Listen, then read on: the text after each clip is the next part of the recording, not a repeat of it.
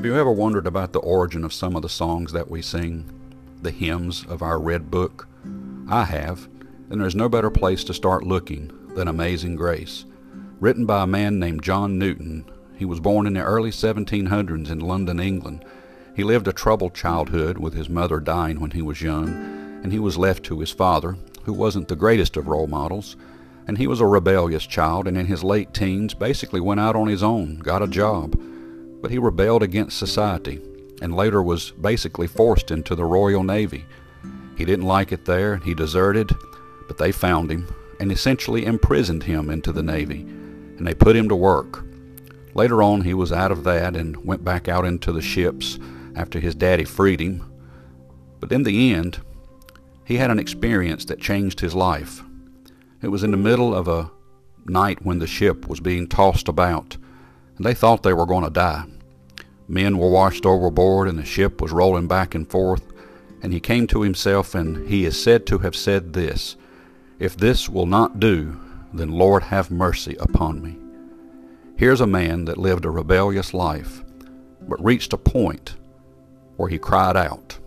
He cried out to the Lord, and that day changed him.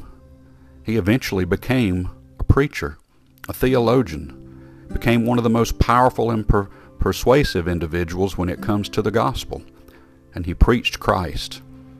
And on that night, when he was on that ship, and that statement was made, "If this will not do, then Lord have mercy upon me," that's when he penned the song, Amazing Grace.